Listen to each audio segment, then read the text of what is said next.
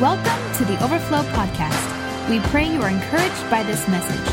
For more info, notes, or other messages, download the Overflow Church app or visit our website at overflowdfw.com. Today, we're going to be talking about influence. Now, you can't talk about royalty without talking about influence, right? Because, what good is it to have all this power and not do anything with it? Come on, are you with me? How many of you know that when we talk about influence, we're talking about leadership? So we can't talk about royalty, about kings and queens, about ruling and reigning without talking about influence, without talking about leadership. Now, John Maxwell, if you guys know who John Maxwell is, he's kind of the one of the greatest leadership gurus alive today. And he says this, that leadership is influence. Nothing more, nothing less. Now, we live in America, and when we think leadership, we think, the corporate ladder, we think organization, we think structure, we think all these things. But really, leadership is nothing more than influence. Now, how many know that everybody influences somebody? In fact, you might only influence one person in your life. But how many know that that is still leadership? So I want you to point your finger right in the middle of your chest and say, I am a leader. I am an influencer. And so we're not talking about, now we all know, we've all met that person, right? They're that natural born leader, right? They're top A personality, right? Come on, you guys know what I'm saying? They are born for leadership. But I believe that you might not have the natural gift for leadership, but you were born again. Come on. God established you as royalty so you could bring his influence on the earth. So leadership, listen, for the Christian, for those of us who are Christians, how many of you would say I'm in that camp? Leadership, that's good. So leadership is not optional for the Christian. So we never get to bail out and say, oh, I'm not really a leader. Well, you can't follow Christ and not care about influencing other people. See, leadership is not optional for the Christian. Some have the gift and some have the position, right? Some have both. Some have the gift and the position. But we all have influence because we have the great influencer. How many of you, Jesus has influenced your life? So because of his influence in our life, we can influence others. Listen, if we're going to follow Christ then, and we're not influencing others, then we are not following close enough. Let me say that again. If you're following Christ and you are not influencing others, then you are simply not following close enough. Because you cannot follow, listen, the greatest leader of all time. The greatest leader of all time that ever walked the earth. More people have followed Jesus than any other human in history. And he was God. Yes, he is God. And he is also fully human. And when he lived on the earth, he showed us what it's like to live potentially full of the Holy Spirit. So we cannot follow Jesus closely and not influence people. So if we're not influencing people, then we need to say, I guess I need to get a little closer. Come on. How many know it's residual? Now, Paul says this. Now, Paul was a significant leader. Come on. I'd say that he's probably the second greatest leader in human history. Wrote 2/3 of the New Testament. Come on, are you with me? People are still following him today, 2,000 years after he's left the planet. And he says this in 1 Corinthians chapter 11, verse 1. He said, follow my example as I follow the example of Christ. The word in the Greek there is mimetes. Everybody say mimetes. Not taste, but taste. You can leave the T off the end there. Mimetes. And mimetes means to imitate, to mimic. It's where we get the word mime. You guys ever seen a mime? Right? They have like the white face and the gloves. And they mime things. They mimic something, right?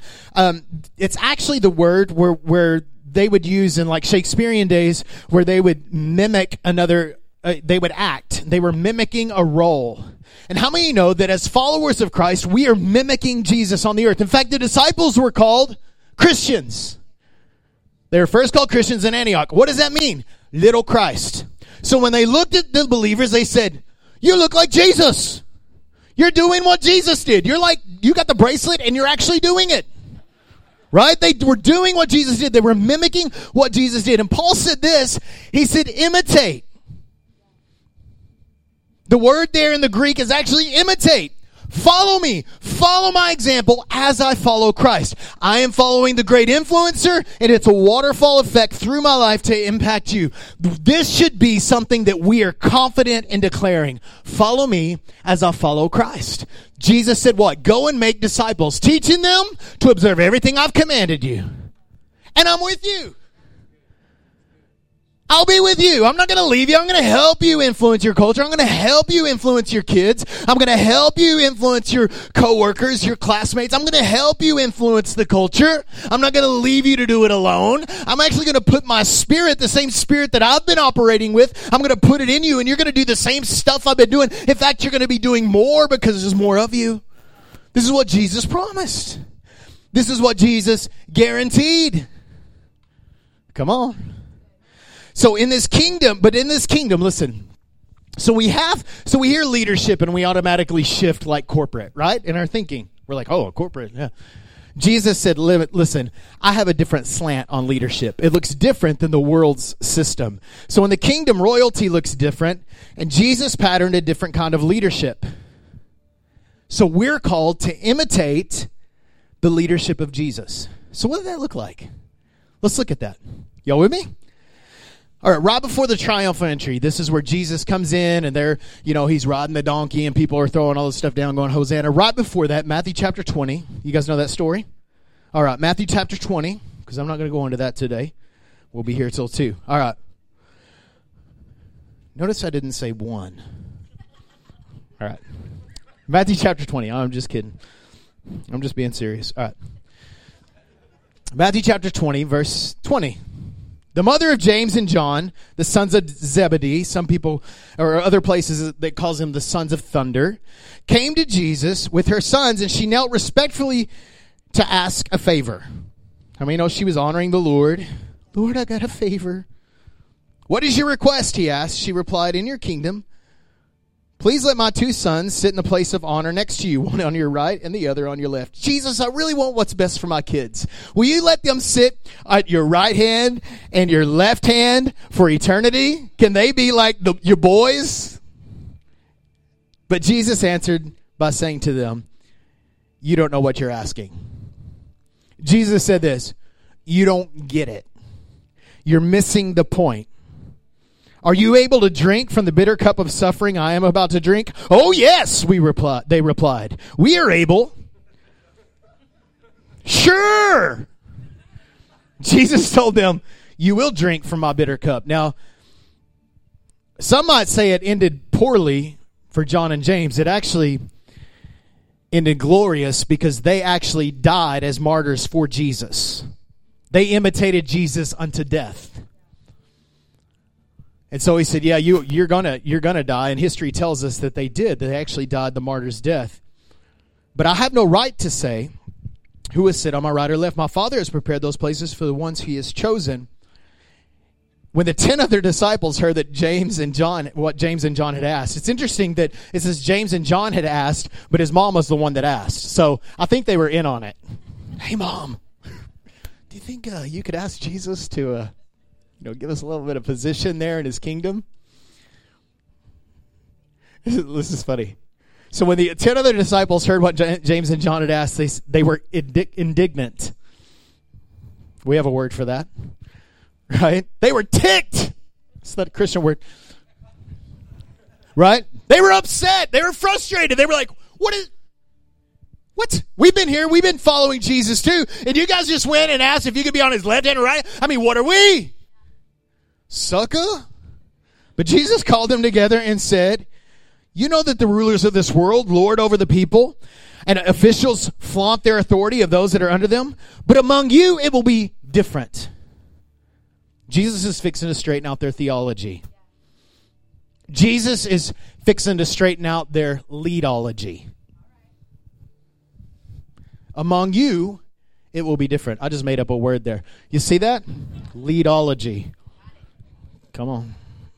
I said it first. But among you it'll be different. Whoever wants to be a leader among you must be your servant. I can imagine the composure of the disciples changing. What? And whoever wants to be first among you must become your slave. For even the Son of Man came not to be served, but to serve others, and to give his life as a ransom for many. You remember when Jesus took the elements, the bread and the wine. What did he do? This is my body broken for you. This is my blood poured out for you. I'm doing it for you. I'm doing it for mankind. This is the great mission statement of the ages. I'm giving it all for the one. See, this kingdom is an inside, outside, upside down kingdom. We have to die to live, lose to gain, be generous to be considered wealthy. We got to be last to be first. And the higher, if you want to go higher, you got to go lower. And many people want the position. They want the recognition. But God is calling us to the place of servanthood. He's not saying how high can you go. He's saying how low will you go. How low will you go? Right? I'm not going to do that.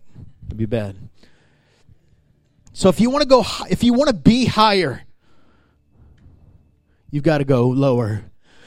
So the first thing that Jesus exemplified in his leadology, if you will, is his attitude. So if we're called to imitate Christ, then we're called to imitate the attitude that Jesus had. If we're going to be believers, Christians, in fact, I don't like the word believers because we've ruined the word believer. I think there's many believers. They believe in Jesus like they believe in the tooth fairy or the Disney princess who has no influence over their life. I don't think Jesus is looking for believers. I think he's looking for followers. Because in order to follow, you got to first believe. So if we're going to be followers of Christ, then we must imitate his attitude. Y'all all right? Everybody say his attitude. That's good. Thank you. Thank you for. I had to call a second time. I'm usually thinking when I ask for the second time. All right, Philippians chapter 2, verse 1. If you have any encouragement from being united with Christ, how many of y'all have encouragement? I'm one with Christ. That's encouraging. Any comfort from his love? Yes. Any fellowship with the Spirit? Mm-hmm. If any tenderness and compassion? Yes, yes.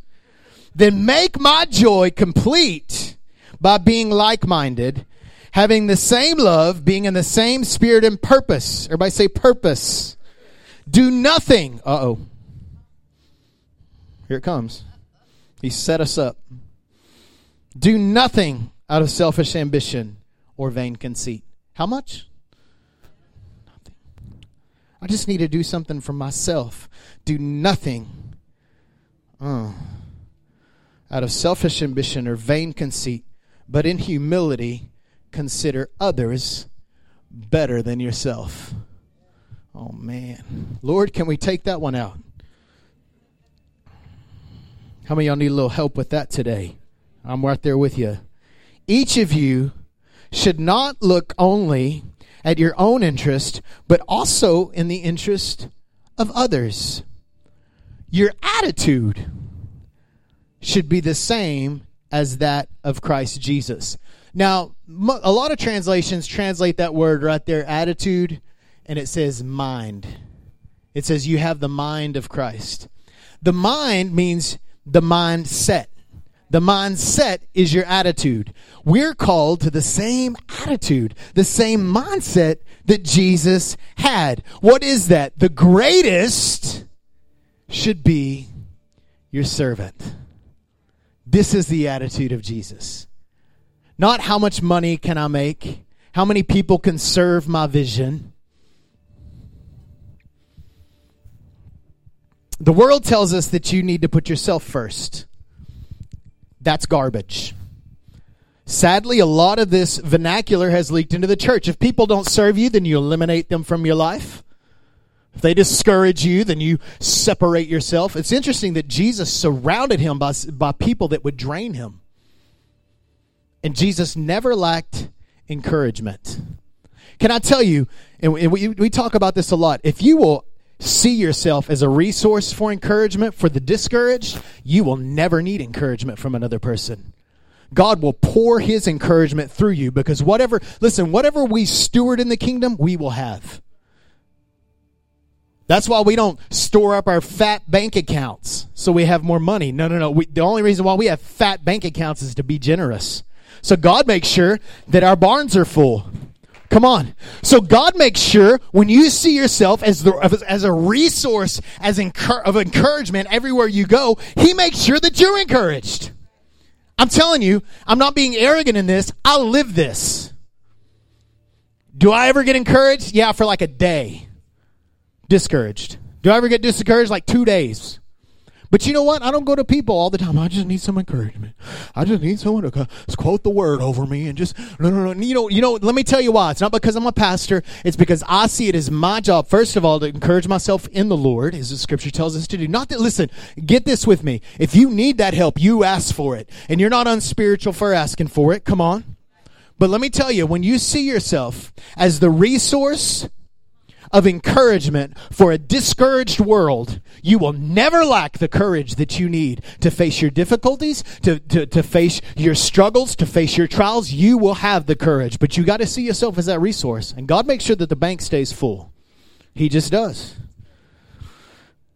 Let me get back on this. Because the world is telling you, you first. You first. You got to put yourself first. You got to make time for you. You got to do some things for you. Listen, I'm not saying that you don't ever do things for you, but you are not the priority of your life. It is Jesus is the priority of your life. And that means others are the priority of your life.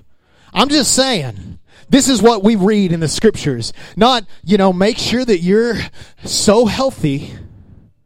Do you need to be healthy? Yes, absolutely. But why? So you can sit around and be comfortable at the end of the day? Or so that the society and the culture that you live in will be full of courage? All right, let me get back on this. The world tells us you have to put your needs first. It's garbage. It's not what we see in Scripture. How many know that there is a difference between a high self-esteem and an accurate self-esteem? The Scripture doesn't call you to have a high self-esteem. It actually calls you to have an accurate one. Because some of you probably need to have less self-esteem and have more Christ-esteem, less confidence and more Godfidence. Romans 12:3, do not think of yourself more highly than you ought, but rather think of yourself with sober judgment, according to the measure of faith that God has given you. Does that mean that I don't ever do anything for myself? That's not what that means. That means, what is your priority? Because what I see is that people that are really self-centered, that always do stuff for themselves, and it's all the conversations are about them, I find that they are the most needy and the least generous. And we're going to talk about charity next week, but generous has a lot more to do with other things than it does your bank account. Your bank account reflects that, but generosity is a lifestyle that has character. We'll talk about that a little bit next week. But we're called to be this thing called humility. Now, none of us have wrote the book on humility. If so, we need to pull it out of print, right? But I want to talk for just a minute about false humility, because the thing is, when we talk about something like this, the tendency is to kind of jump on the other side and do it backwards. How many of you know that to be true? So false humility is when people kind of walk around with this woe is me attitude, right? Woe is me, and I'm just a filthy, rotten sinner. Listen, if you're in Jesus, you're not a filthy, rotten sinner.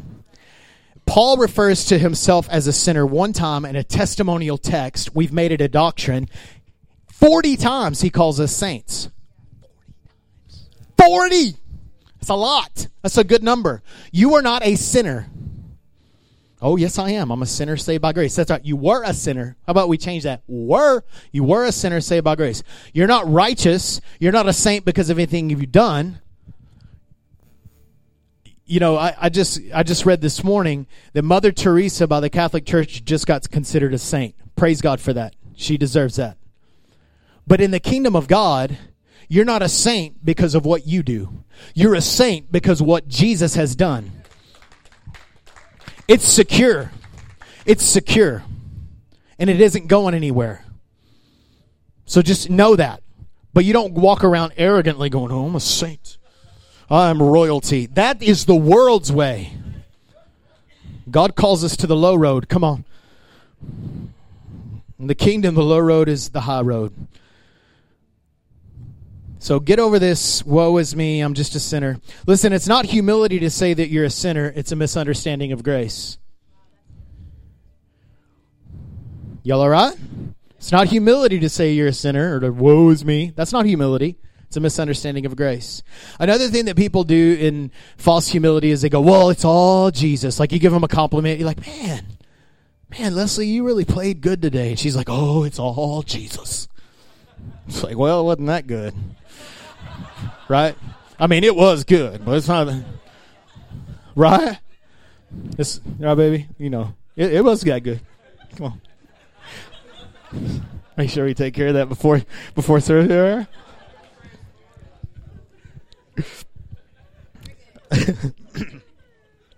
How many know that Paul said, follow my example as I follow the example of Christ? So you need to model this. And when people come and give you, listen, you've got to learn to take a compliment in the kingdom.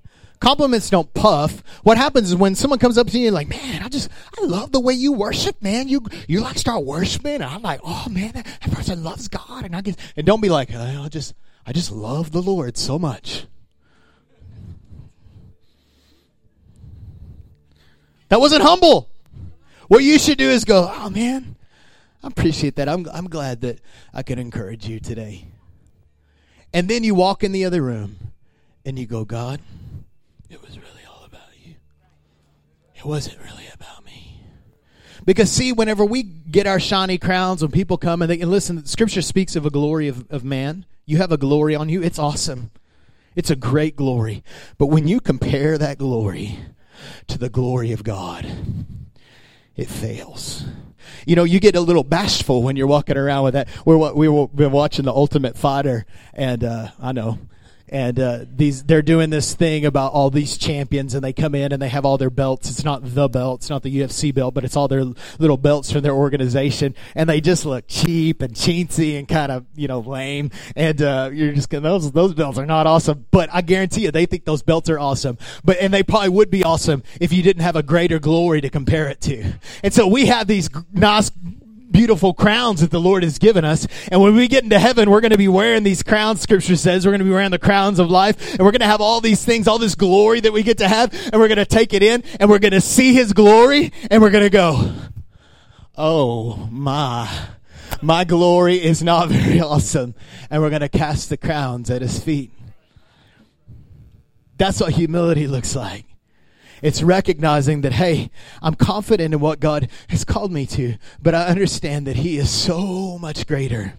Humility is our posture before the Lord. True humility is not thinking, I love this, C.S. Lewis said this, humility is not thinking less of yourself, but thinking of yourself less.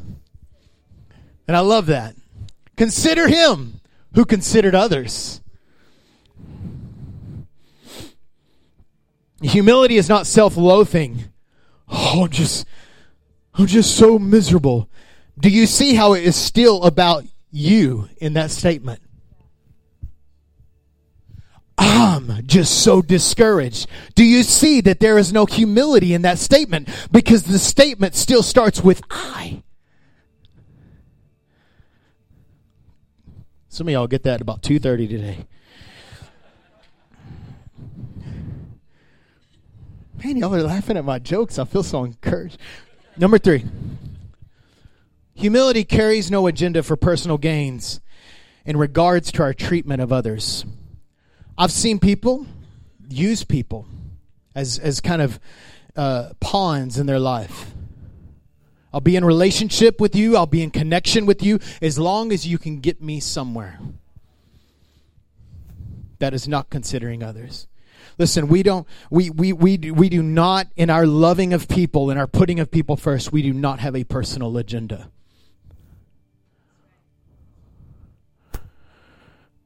We don't promote ourselves. We focus on exalting God and trust His promotion process. Because we are used to microwaves and fast food, and we love for the process to be short. We like to watch sitcoms where the problem is solved in 30 minutes. We think that's how life should be. How can I suffer the least and get the most out of it? You don't. You struggle, you grind through it, and at the end of it, you go, whew, that was tough. And you look back and you go, you are good. You are good. That's what the process looks like. And sometimes the process is 2 days. Sometimes it's 2 weeks. Sometimes it's 2 years. Sometimes it's 2 decades. But you're not leaving the process because it's never really been about you. And so we don't promote ourselves. We're not like, well, if I don't move things around just right, then I'm never going to get to the top. So we don't promote ourselves. We focus on exalting God and allowing Him to be first in our life and trusting His promotion process. And listen, promotion will come. Promotion will come. And promotion may look different than what you think it should look like. But promotion will come. How many know that every transition in your life, no matter how much money you're making or how many names are underneath your name on the corporate ladder, every promotion in the kingdom of God every transition in the kingdom of God is a promotion. Everyone. Well, I used to have and now I'm here. If God is moving you, He's moving you to promote you. Get that. He's not demoting you. You get over that. You're not that powerful. In this kingdom, we don't get promoted because we're intelligent, competent, ambitious, skilled, or gifted. We get promoted by being humble enough to trust in our God. Because it says in James right here, God opposes the proud. Now, there's a lot of things in my life I'm opposed to. But there's one thing I don't want to be opposed to, and that's God. Pride actually opposes. It's the one thing that we can have in our life that will actually stench the nostrils of God. It's called pride. God opposes the proud, but gives grace to the humble. So when we live our lives, we live dependent upon Him. In humility, trusting Him. Y'all all right? Remember the greatest fall in human history because somebody was promoting himself, forcing for a position. We're talking about the devil. I will get to the top of the ladder. Read that, Isaiah. Read that. I will do this. I will do that. And I'm going to do this. And I'm going to get exalted. The greatest fall in human history is when somebody was promoting himself to force position. And can I tell you that he rules that kingdom with the same prideful spirit? That is a spirit of the world. It's a spirit of the devil that says, I can do anything. I don't like it when my kids come to me and they're like, I can do anything. I can do anything. And God is absent from that equation. I don't want my kids hearing that message. Because I can tell you right now that my kids, there's certain things that you are not going to be able to do. But that's not true. All right. That is not the spirit of the kingdom of God. I can do anything that God has purposed me to do. I need you to shift your thinking off that world mindset. Now, whenever our kids have desire, do we want to promote them and we don't want to encourage that? Absolutely. You know, our son just started soccer and I didn't set him down and go, listen, son, you can do anything. You can beat every kid out there. I didn't set him up for that prideful spirit. I said, listen, son, these kids have been playing for years and this is your first season. They're going to be better than you. You can get better. You can get good, but some of them will be better than you. What is that? Sober judgment. I'm not letting him think more highly of himself than he ought to. You know, I know that the poster's all cute and everything. The little, you can do anything. You can be what you want to be. We see where that's getting us in our culture. I'm sorry, a man cannot be a woman. He can cut things off. He can put makeup on. He can wear a dress, but that does not make him a woman. It just doesn't. You can't be anything you want to be. Sorry, Disney. All right. It's a spirit of pride. Y'all all right? Please from my heart. I know that hopefully I'm speaking that with at least partially humble. Y'all all right? So, humility, sober judgment. Come on. Considering others first. Y'all all right? The next thing that we follow, imitate Jesus, is humility, his posture, right? That was the posture of Jesus, humility, considering others, living for others. Oh, he's going to get burned out. You don't get burned out when you live like that. I mean, I've been trying to burn myself out for over 20 years. Haven't got burned out yet. Have I got burned? Oh, yeah. Have I got tired? Yeah. Have I ever been burned out? No, because I have a living flame inside of me. The unending living flame of God that never burns out. And I can't burn out. Not because I'm so great, but because the Holy Spirit is inside of me. And that flame doesn't go out. Does some days it feel like it's dim? Yes. And what do? I lean into the fire. Y'all all right? All right. And then we bring it to action. So we imitate. What is action in the kingdom? So we have attitude and we have action. What is action in the kingdom? Action in the kingdom is by imitating his leadership style of serving. Everybody say serve. Everybody say you got to serve somebody. Listen, in the kingdom, leadership is not about climbing to the top, but serving our way to the bottom. It's not about climbing my way to the top with ambition and skill. It's about serving my way to the bottom. It's not how much food I can have in the refrigerator. It's how many mouths can I feed. Philippians chapter 2, verse 6, continuing from the verse we just left off.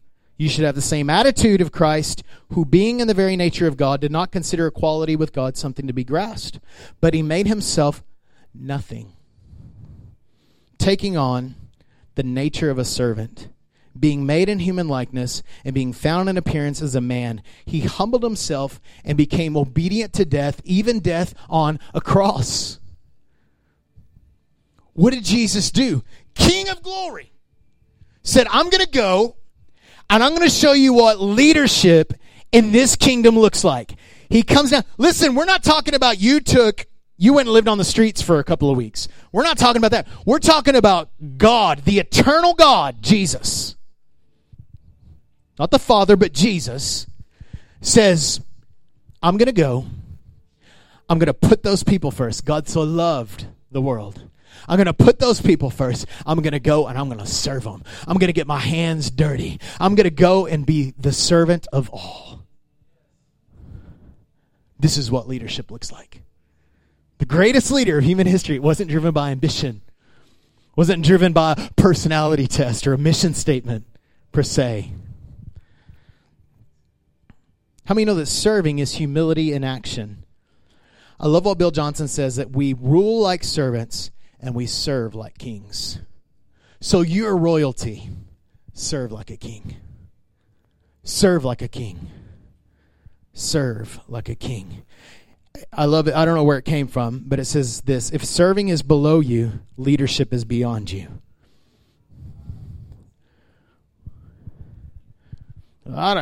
Listen, our motivation many times for serving is to say, so I don't ever have to do that again. I'll do it now so I don't have to do it later. Welcome to the top.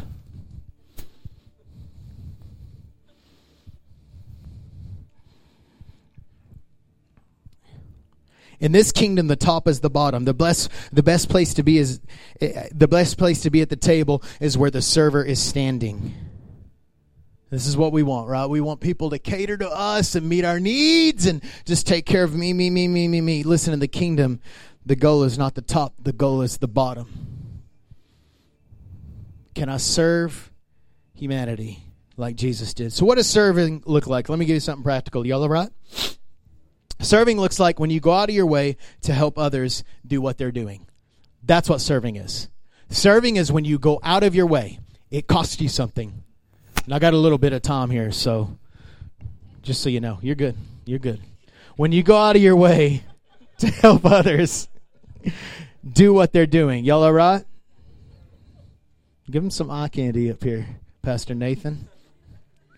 When you go out of your way to help others do what they're doing.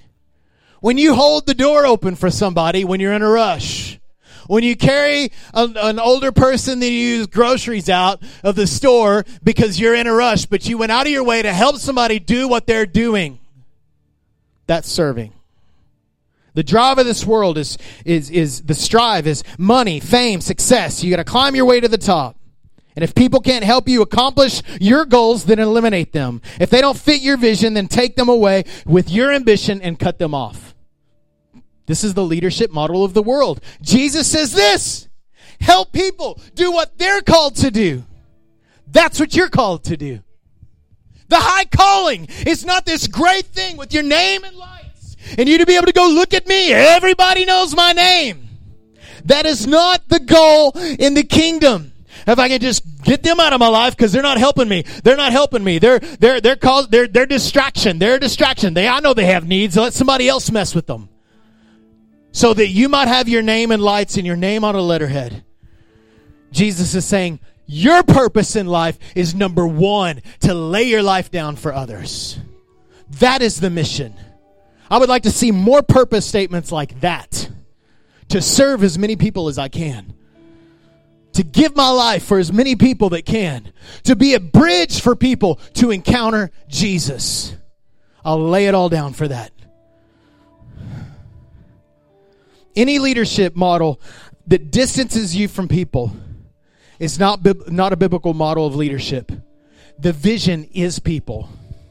The vision is people. The vision is your neighbor. The vision is the hurt. The vision is the lost and the lonely, the afraid, the discouraged, the sick, the broken. This is the vision. The vision is that people would come to this man, Jesus, who can solve every issue of their life. This is why we talk about encountering the reality of Jesus, because every person in their need is only one encounter away from Jesus of changing everything.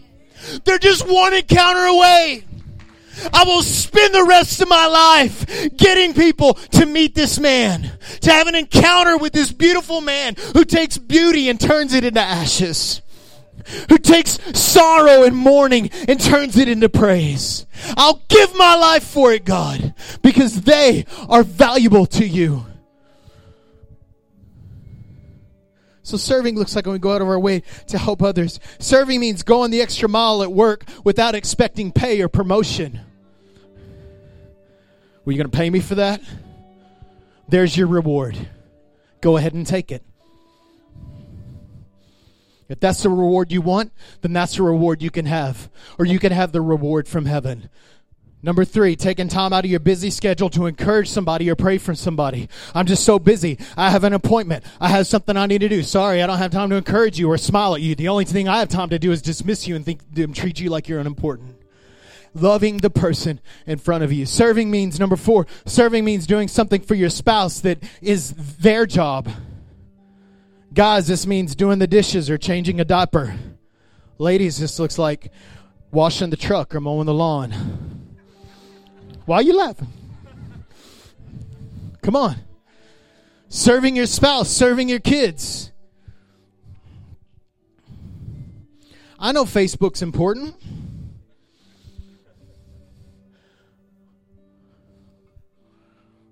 I know you want to check the likes on that awesome status you posted. Serving means not just coming to church, but being the church. See, everybody can do something. So volunteer a Sunday. We understand that serving is your destiny. Not just at church, but at work and at home, everywhere. Serving is your destiny. So commit a Sunday. Commit a Sunday of the month to come and throw out the trash. Or taking a few hours out of your busy week like we had this week with David coming up and fixing air conditioners. Take some time out of your schedule to serve the kingdom, to serve your brothers and sisters. Don't just come to church and enjoy a service and leave encouraged. You will receive the most where you are invested the most.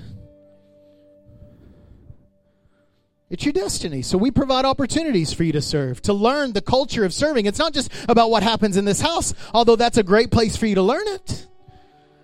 And seize those opportunities.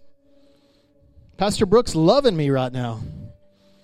Listen, serving in the kingdom is you say, I don't have time for that. Then you have a priority issue. I'm just telling you. Jesus said it. Matthew 6:33. Seek first the kingdom. Well, I don't have time. Then quit being so ambitious and making your life all about you. And seek first the kingdom.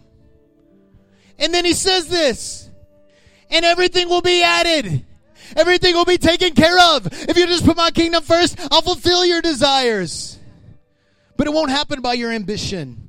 You might be able to fulfill them, but God won't. And you won't see the goodness of God. You'll only see what you can do. And that's not to say we don't need to take a break from time to time from serving, because resting it should be a priority. Are y'all with me? Number 6. Serving means meeting the core needs of people. Again, it's all about that encounter with Jesus. The goal of serving, let me just say this. The goal of serving people isn't to make sad people happy, but to see sick people healthy. We're not just trying to cater to people so they'll be happy and quit complaining. Listen, you don't help a crack addict by giving him more crack. That doesn't help them. You help them by giving them hope. Y'all all right? So we meet not necessarily what they would call needs or wants. We meet the core need. The core need is Jesus. And it might start with taking them an extra burrito that you bought at Taco Bell to give them lunch. It may start by you want to influence your job, your boss at work. You want to influence your boss, then buy him lunch. Then stay a couple extra hours this week and serve him. You want to be blessed from your church and not be like, well, I don't know, I'm just not really liking it so much. You want to change that attitude? You want to be happy here? Then you got to serve here. It's just the way it works. I'm not asking that you get 40 hours a week or anything like that. But it's just the way it works. Where you are invested most, you'll receive best. Love where God has put you. You know, Joseph, I'm closing up, but listen, Joseph, if you guys remember the story, we've referenced it several times. Genesis chapter 37 is where the story of Joseph starts, and he had a dream. God gave him a dream to be an influencer. And he told he was a little bit arrogant, and he went and he told his family, hey, you're all going to bow down to me. And so he went through the humility process and he was thrown into a pit. I believe Joseph learned something that day because we noticed his disposition changed. We saw some humility enter the scene. And so Joseph was in the pit and he got sold into slavery. And then he started serving in Potiphar's house. And he began to get promoted until he's the next man in charge. What was he doing? He was serving. Scripture tells us this about Joseph, that everything he did prospered. It prospered whenever he was in Potiphar's house. And then he gets wrongly accused from Potiphar's wife. And he gets thrown into prison. And guess what happened in prison? Everything he did prospered. Because you put a prince in a prison and he makes it a palace. And he served. And he worked his rear off. And he got promoted. And then he got forgotten. But he kept doing what he was called to do. And he served. And he served. And then someone remembered this guy Joseph. And then it positioned him to be under Pharaoh. And guess what he did under Pharaoh? He served. And he served. A wicked pagan king, he served him. He heard the Lord for him. Promotion, promotion, promotion, promotion, promotion. Can I tell you, the dream that Joseph had eventually came true. But it didn't happen because he had a great slick mission statement and a nice little binder he carried around, or because he wore a 3-piece suit. It's because he served everywhere he went like he was in the palace. He served like a king. This is the deal. Some of us see ourselves unfit for serving. don't we? Maybe it's because we've had some difficulty in our life, or because it's inconvenient, or because we've made some mistakes. We've done some foolishness. So we say, well, I don't get to participate in that.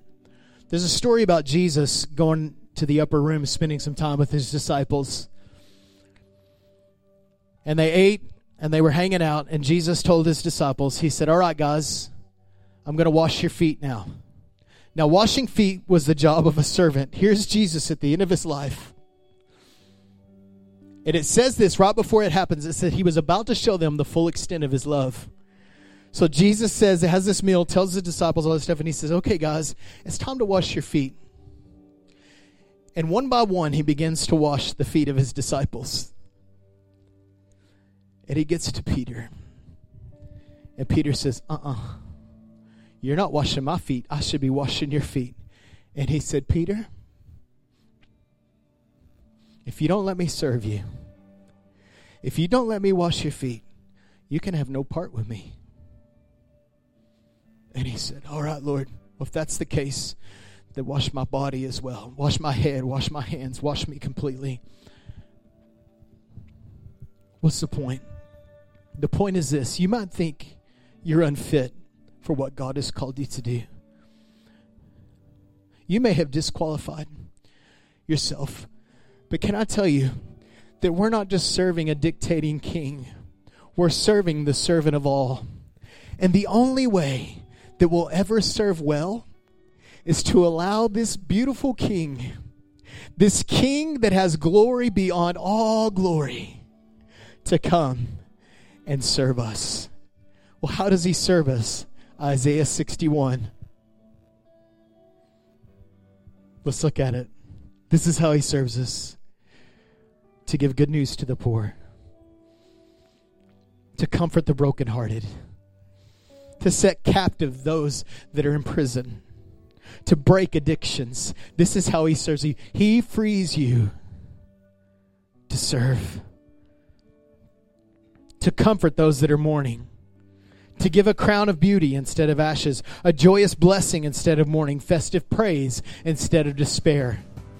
See, we learn to serve by allowing Jesus to come and serve us.